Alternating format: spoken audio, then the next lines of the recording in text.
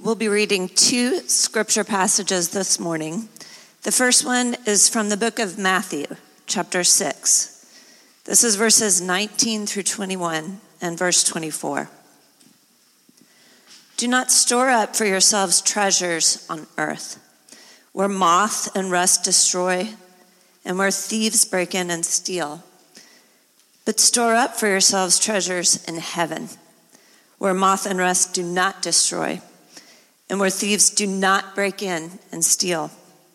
For where your treasure is, there your heart will also be. No one can serve two masters. Either he will hate the one and love the other, or he will be devoted to the one and despise the other. You cannot serve both God and money. The second reading this morning is from the book of 2 Corinthians. This is chapter 9, verses 10 and 11. 6 through 11. Remember this, whoever sows sparingly will also reap sparingly, and whoever sows generously will also reap generously. Each man should give what he has decided in his heart to give, not reluctantly or under compulsion, for God loves a cheerful giver. And God is able to make all grace abound to you, so that in all things, at all times, having all that you need, you will abound in every good work. As it is written, he has scattered abroad his gifts to the poor. Now, he who supplies seed to the sower and bread for food will also supply and increase your store of seed and will enlarge the harvest of your righteousness.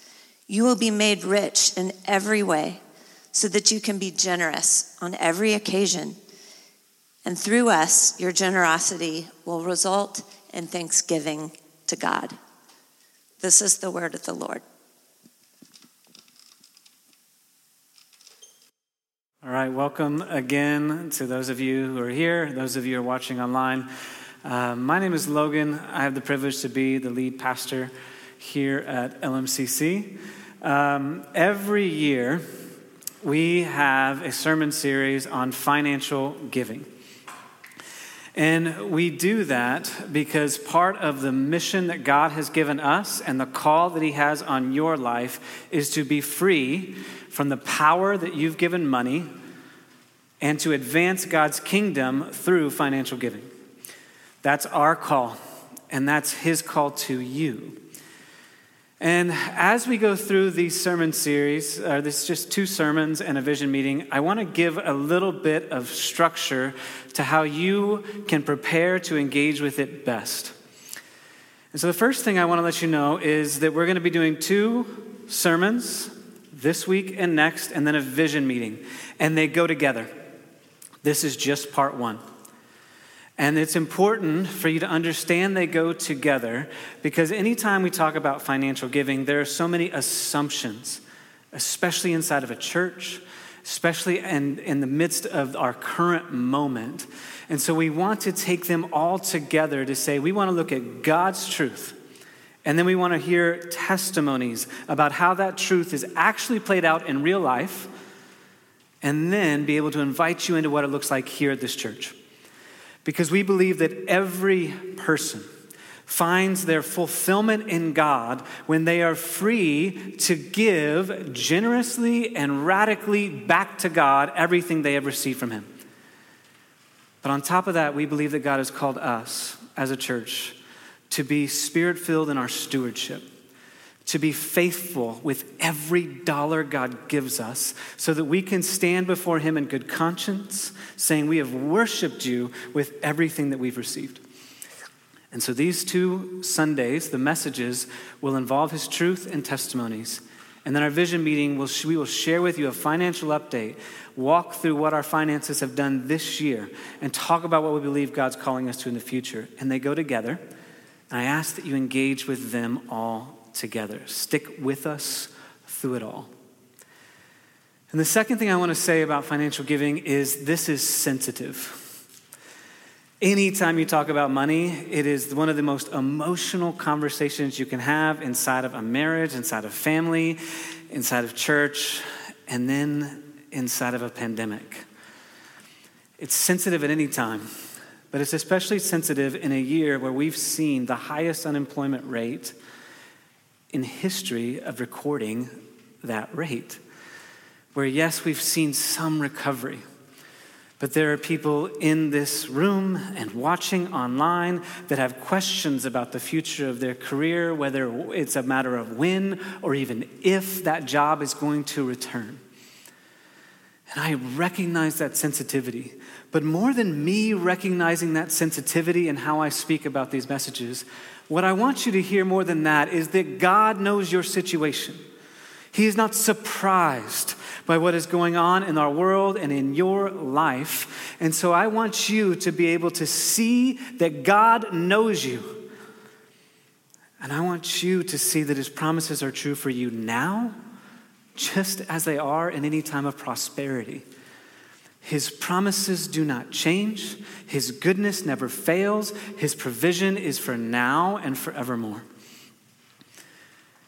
And on top of that, I want you to hear that we as a church have been sensitive throughout this year. Because of your generosity, we have been able to follow the pattern set in Acts chapter 2 that if a church is filled with the Spirit, no one has need. And so starting in March and April, Marcy and I and our leaders just began to reach out and say, who has need? Who's losing their job? Who is facing financial hardship? What can we do? And I can stand with great pride in our community that I saw community groups step up to meet need after need after need. We were able to make sure that no one had lack. And that's because of the generosity and the faithful obedience to giving that has happened in this church. And we do it every year because God asked for it every year. He asked for our obedience not to just be a one-time offering, but a regular act. He asked for regular obedience.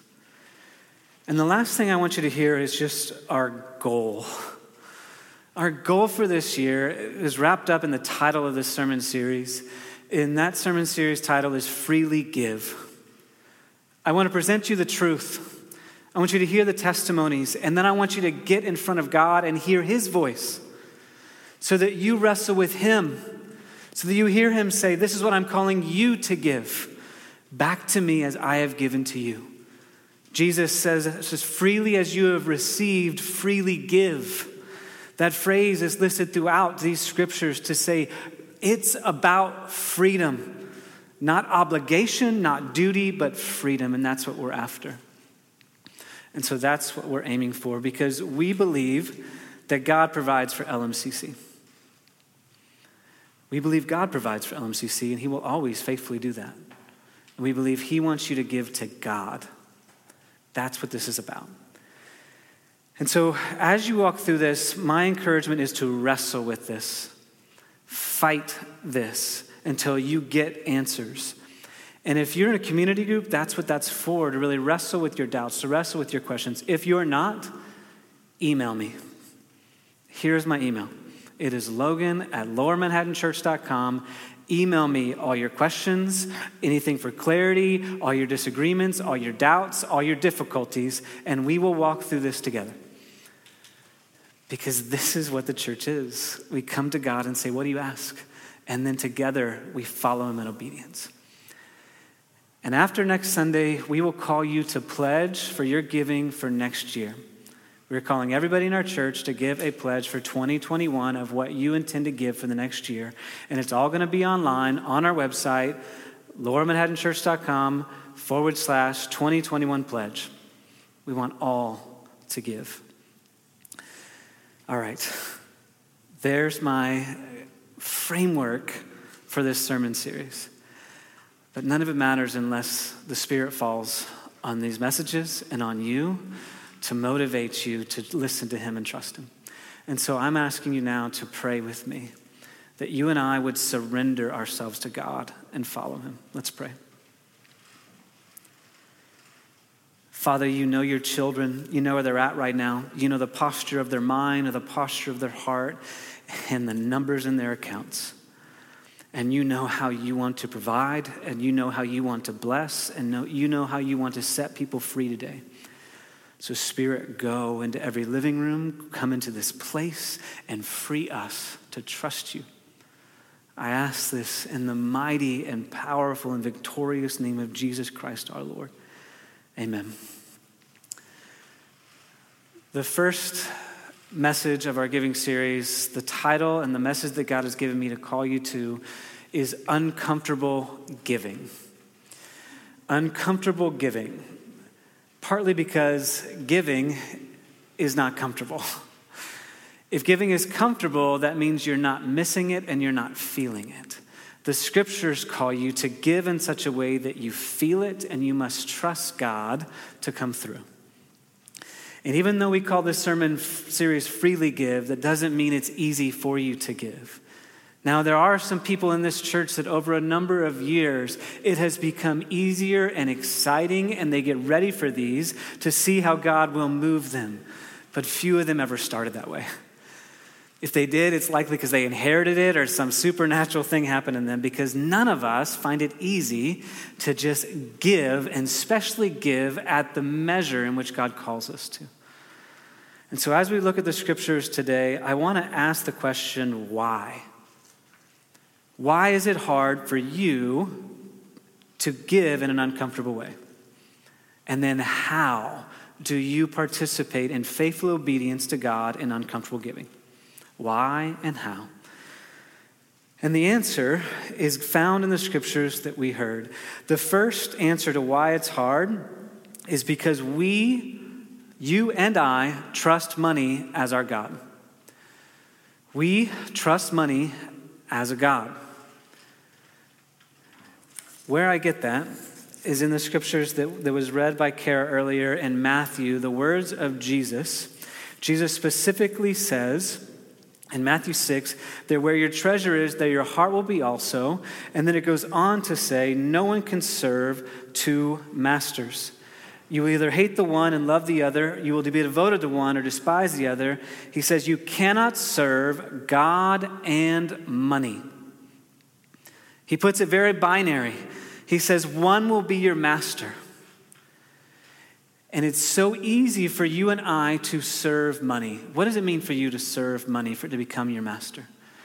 It means that you leverage all of your thought and all of your actions to get as much benefit from money as you can possibly get. That you are trying to maximize profits, possessions, and pleasure by seeking out what money can do for you. And he says, instead, maximize the benefits by serving God. Which will you serve? And one will draw at your heart more than others. And money does that uniquely. It does it in you and I, and it does it more in our city than anywhere else. One of the biggest gods of our city is money. The actual translation is mammon. Mammon is personified money. Money taking on a being form that speaks and calls to you and demands of you and says, I will provide for you everything you want and need and then some if you'll just seek me first. And this spirit of mammon is the way the devil twists God's gift, because money itself is neutral. It depends on how you and I approach it. Will we exalt it to the level of deity? Or will we use it to serve our true God? And it is easy for us to turn money into God. Now, I want you to see how mammon speaks to you. Because if mammon is this personified being, a tool of the enemy, then it is similar to God trying to speak to you, trying to call to you, saying, trust in me, seek me out, live for me. And I want to highlight two ways I believe that God is trying to do that right now in our church, in your life. And it is in the spirit of poverty and the spirit of prosperity. And I want to start with the spirit of poverty. The spirit of poverty is a scarcity mindset. It says to you, be afraid because you will never have enough. And the spirit of poverty doesn't check your bank account before it tells you that. Because you can have a lot in the bank account and still believe it's just not enough for you to be secure. It's still not enough for you to not worry for the rest of your life. Or you can have little and you can be told you will never, ever have enough.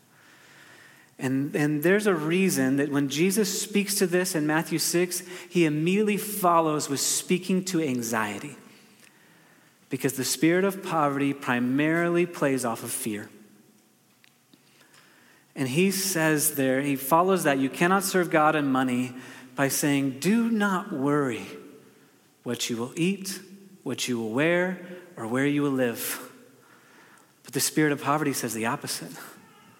Be afraid that you will not have the latest designer clothes and that you will not match up to the people around you. Be afraid that your next meal is something that you cannot be guaranteed.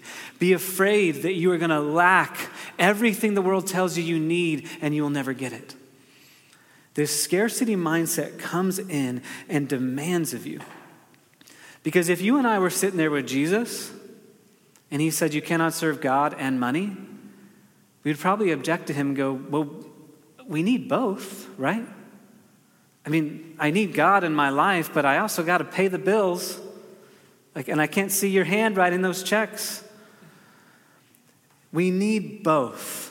But the question is, which will you seek first? Because Jesus ends this passage by saying, seek first his kingdom, and all of these things will be added unto you. Because he says, if I clothe the birds of the air, are you much more valuable than sparrows as my son and my daughter? If I make the flowers beautiful, will I not clothe you with that? Will I not feed you? Will I not provide for you? See, the spirit of poverty says you'll never have enough, so keep fighting and working for yours. Don't trust God. And God says, if you trust me and seek my kingdom by giving to me first, all of these other things are yours and more. See, and the way the spirit of poverty comes in often, I believe, is by comparison. You'll never have enough like them. And there is an assumption that you and I always have about somebody else that they have more than us. Because we judge by outer appearance. And so we make this assumption that compared to them, we're poor. But we always tend to measure up. And the spirit of poverty says, keep measuring. But measure by the wrong measuring stick. Where God says, trust in me and I will give you all that you need. But there's another way, especially when it comes to uncomfortable giving, that the spirit of poverty comes to speak to you. See, the spirit of poverty will try to prevent you from giving by saying you don't have enough or you don't have as much as somebody else, so hopefully they'll give more, and so that you don't have to give as much, and so you don't necessarily pledge up front as much. But the other way the spirit of poverty talks to you is after you give, after you pledge. And the spirit of poverty comes and says, that was really stupid. Think about what your friends will think. Think about what others will say if you tell them that you're going to give to God through his church that much uncomfortably? Are you sure? Now that you've given to God, you're probably not going to have enough to pay the bills. See, that's how the spirit of poverty continues to lie. It will try to stop you from committing to God first, and then it will make you feel bad after you commit to God. But the spirit of poverty is not the only way that mammon lies. He also lies with the spirit of prosperity. Now, prosperity is an American value. And so when I say that, you think I'm attacking something good. But what mammon specifically translated talks about is this obsession with possessions. And so a prosperity that says, I must have the latest. I must have more.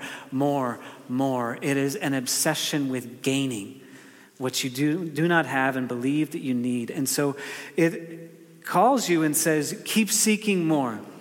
I know you've been successful here, but keep going for more because they have something else and you need to reach that next status level. That's where your worth will be found if you can hang out with them in that area. And it calls us to envy and jealousy. How is Mammon speaking to you right now? How is the spirit of poverty or prosperity talking to you? Is it telling you don't have enough? Is it telling you to seek more? Is it underneath all of that, it's saying you must trust and go after money because that's when you'll be happy. That's when you'll be satisfied if you just have the money. And God says, no, if you seek first my kingdom and you get me, if you get freed from this rat race of obsession over money, that's where your joy is found. That's where your peace is found. See, and what I also see the spirit of Mammon does is he creates a religious twist around both of those. It comes into the church and says a spirit of poverty is actually noble and you should seek it and value it. You shouldn't have. If you have, then you're not really honoring God. And it puts a value statement on possessions that God does not. It also twists the spirit of prosperity. And it speaks to you and says, give so that you get in return. Let me alter your motivation so that you give in such a radical way so that your bank account grows, your possessions grow, because God can't wait to reward you. And it takes a true statement where God says, those of you who want to know me must believe I exist and that I reward those who seek me. That's what it says in Hebrews 11. He wants to reward you. But it takes this truth and it twists it and says, worship the gift and not the giver. Trust in the gift. Seek after the gift instead of seek after God. And what I want you to hear from this is that God is not trying to set you free from a spirit of poverty to give you a spirit of prosperity or a spirit of prosperity to give you a spirit of poverty. He is trying to go after abundance for you. Jesus comes and says, I have come that they would have life and life abundantly. And this passage itself, Paul says, and God is able to bless you abundantly. Some of you just need to hear first, God is able. How many people do not believe right now that God is able to meet you in your exact need, whether it be emotional, psychological, physical, or actual financial? How many of you have stopped believing God is able? And you just need to hear, God is able. But here he says, God is able to bless you abundantly so that in all things, at all times, having all that you need, you will abound in every good work. That's the testimony of the scriptures. The testimonies of the scripture is that abundance is not merely financial, but it's holistic. How many people do you know have money that have no joy? How many people do you know have money but have broken relationships? See, money is this gateway of giving to God so that you get more than money.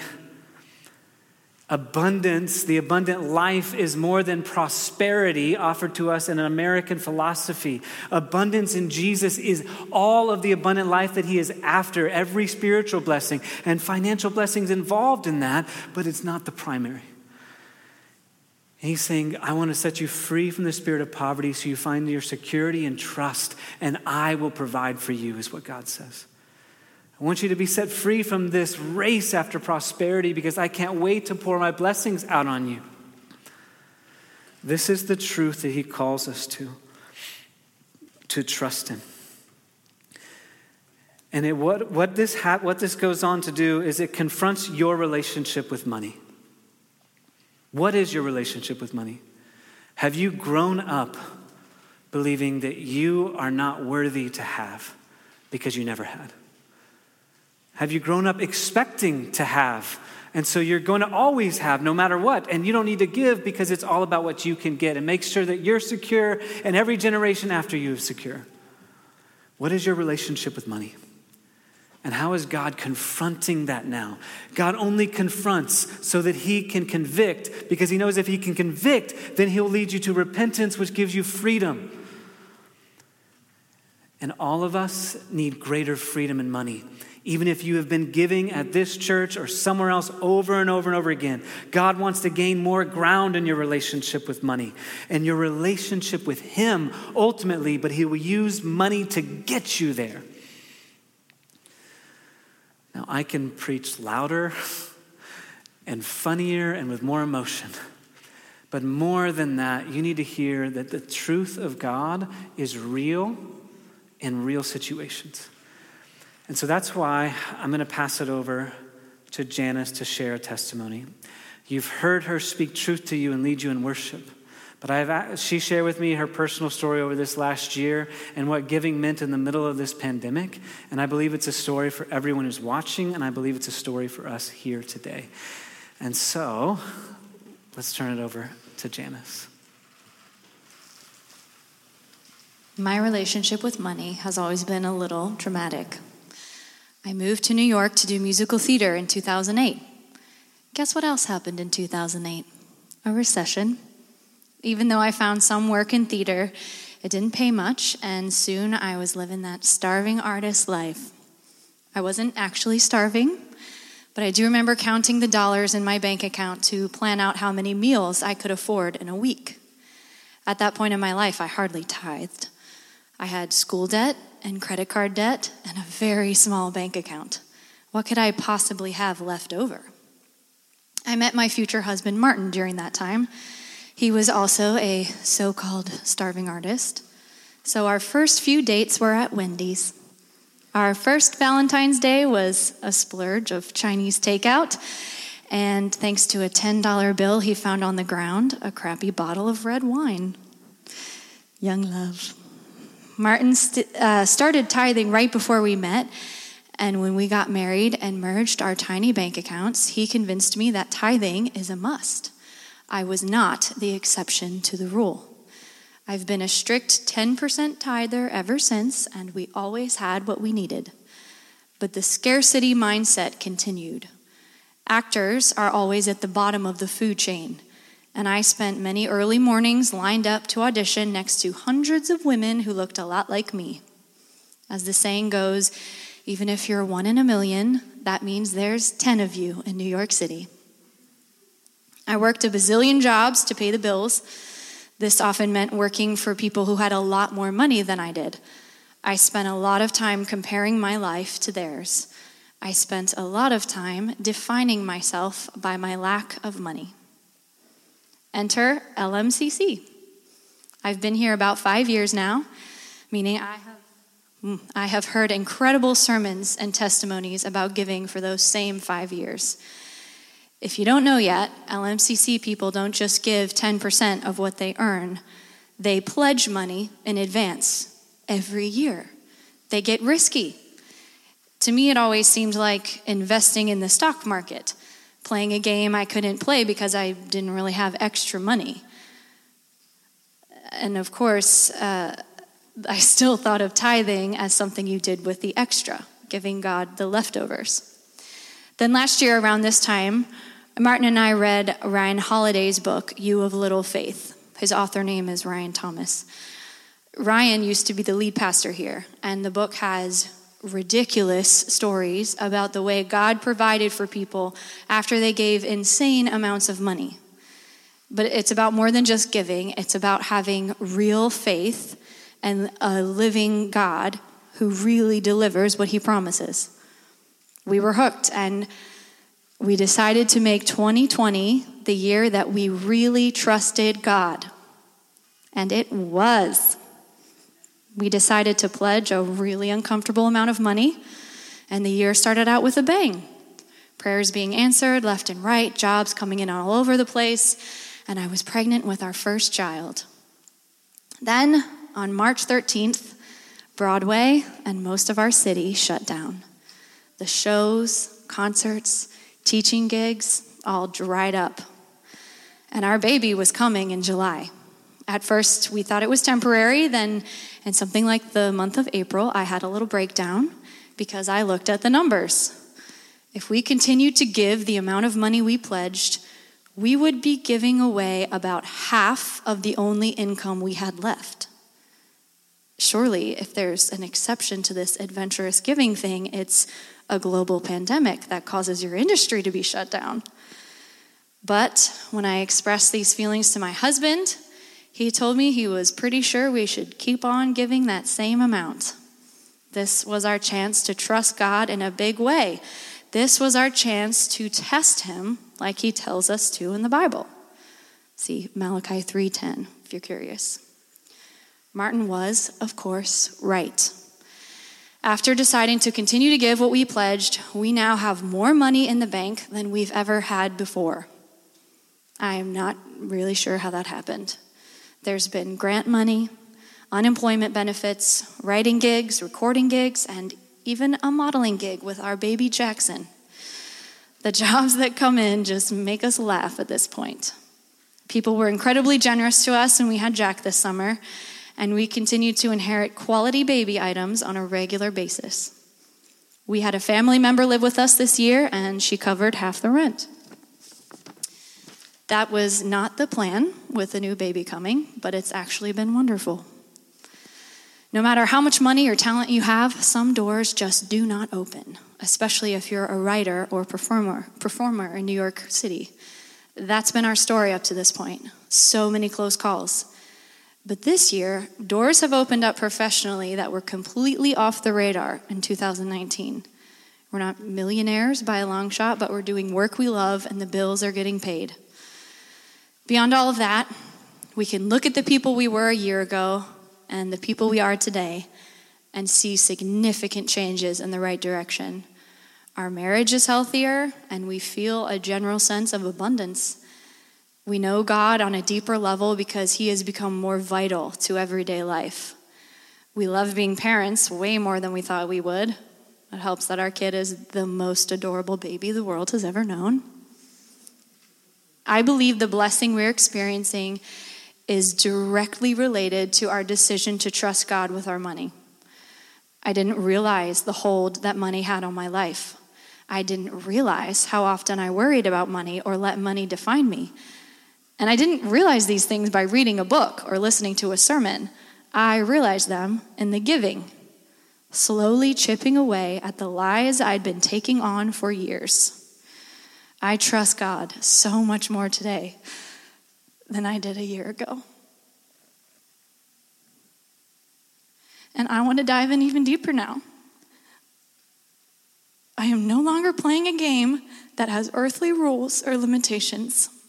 I did that long enough and it was depressing. I'm in this with God, seeing him as the maker and provider of all things. Every month, when that money leaves my bank account, I am telling him I really believe it's his money and I trust him to keep providing it. I trust him to open doors in his perfect timing.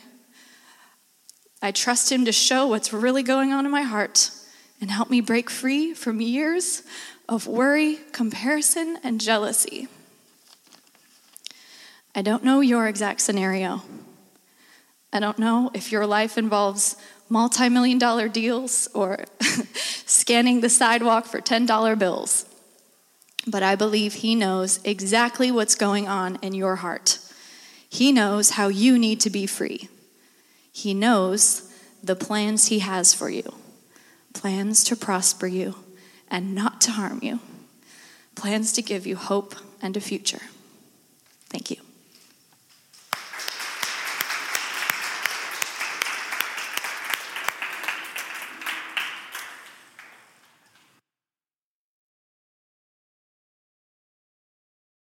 Somewhat unprompted.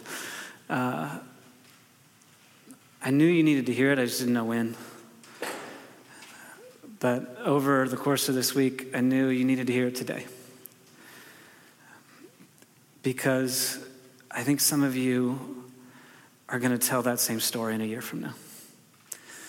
Because you can say, my relationship with money was twisted.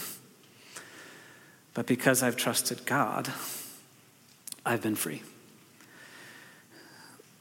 We overcome by the truth of the scripture, but also by the word of our own testimony. And so I call you to this, and I try to surrender to it every year because I want to tell more stories. I have stories like that. A ridiculous modeling gig? No. But others. And I want you to have a story like that. The reason it's hard for you is because the devil does not want you to experience the goodness of God. That last verse she said from Jeremiah 29, he has plans to prosper you and not to harm you. See, the spirit of mammon says harm yourself at any cost to get money.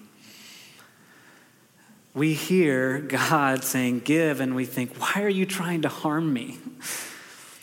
And God says, no, I'm trying to help you. So it's going to be hard for you to uncomfortably give, but it's going to be beautiful when you trust in him. So the last thing I want to say and answer the question is how? How do you move from trusting money as God to trusting God with your money? How do you participate in uncomfortable giving? And the first and the only way is that you let God define uncomfortable giving. Let God define it. Because you and I tend to play God with money. We want to determine what uncomfortable means. But God has already determined it for us, and it is way better. Here's what I mean. The first way that God has defined uncomfortable giving is very graciously and specifically. I say it's graciously because it's a percentage and not an amount. See, it's not some entrance fee, it's a starting point that he invites you into, and he is not secretive about it. From the beginning of Scripture all the way through, he speaks to tithe or 10%. And he says, give the first 10% of your income. And throughout the initial time, it was the beginning of your harvest, saying, I give to you what you've initially gave to me, trusting that you will provide for me going forward. And so if you're wondering what uncomfortable giving is defined as, it is the first 10% of your gross income that you are giving to God, and that's what he's asking for. He gives you a starting point. And it's gracious because it's a percentage. Because that percentage starts off as uncomfortable. Because you might say, I calculated 10% and I'm not sure I can live on the 90.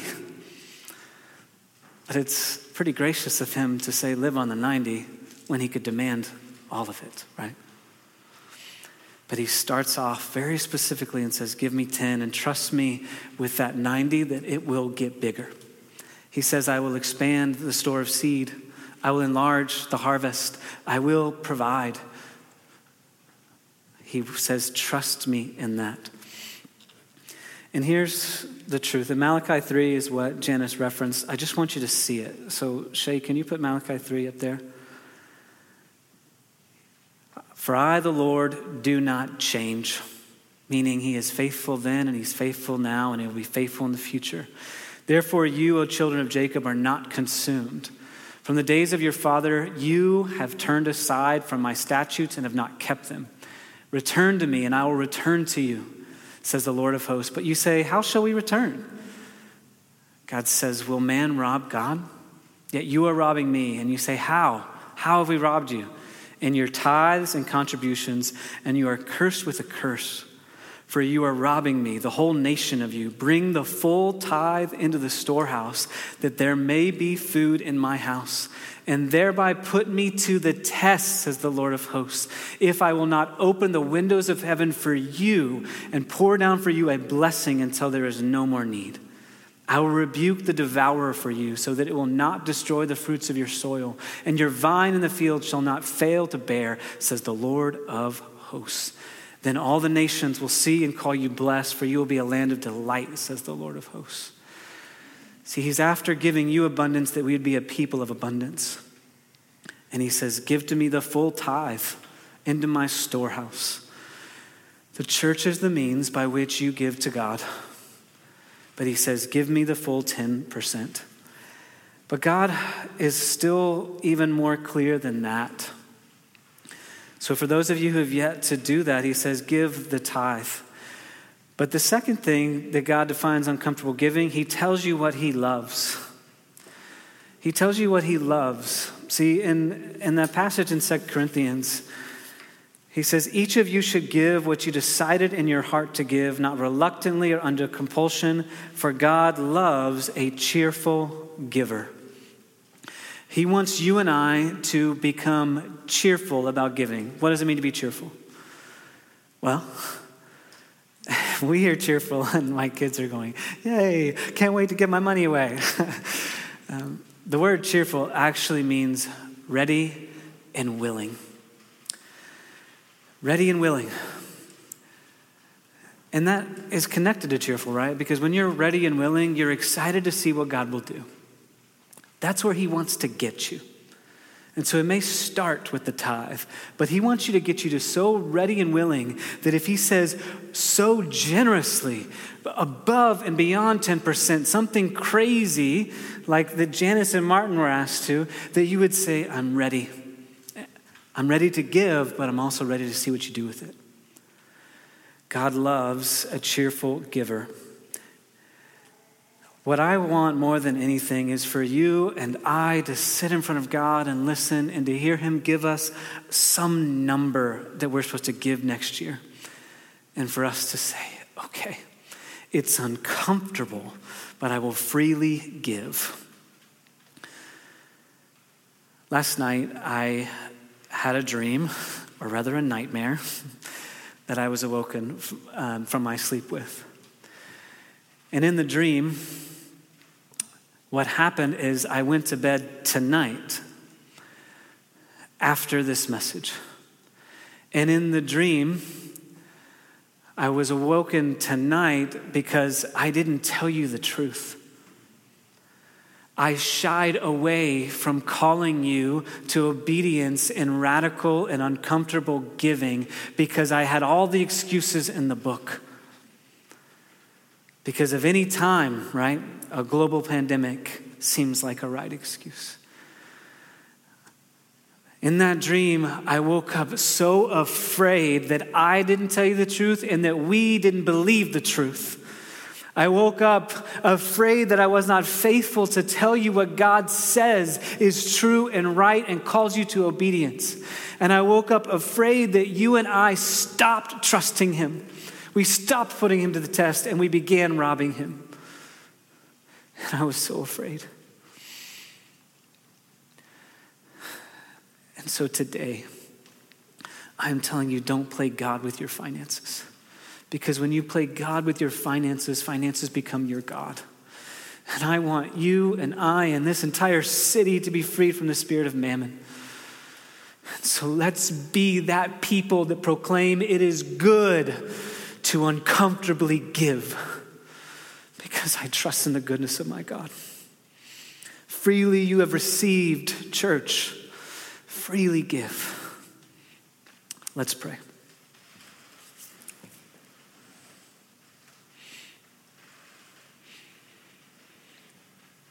Father, I praise you that you are God and there is no other.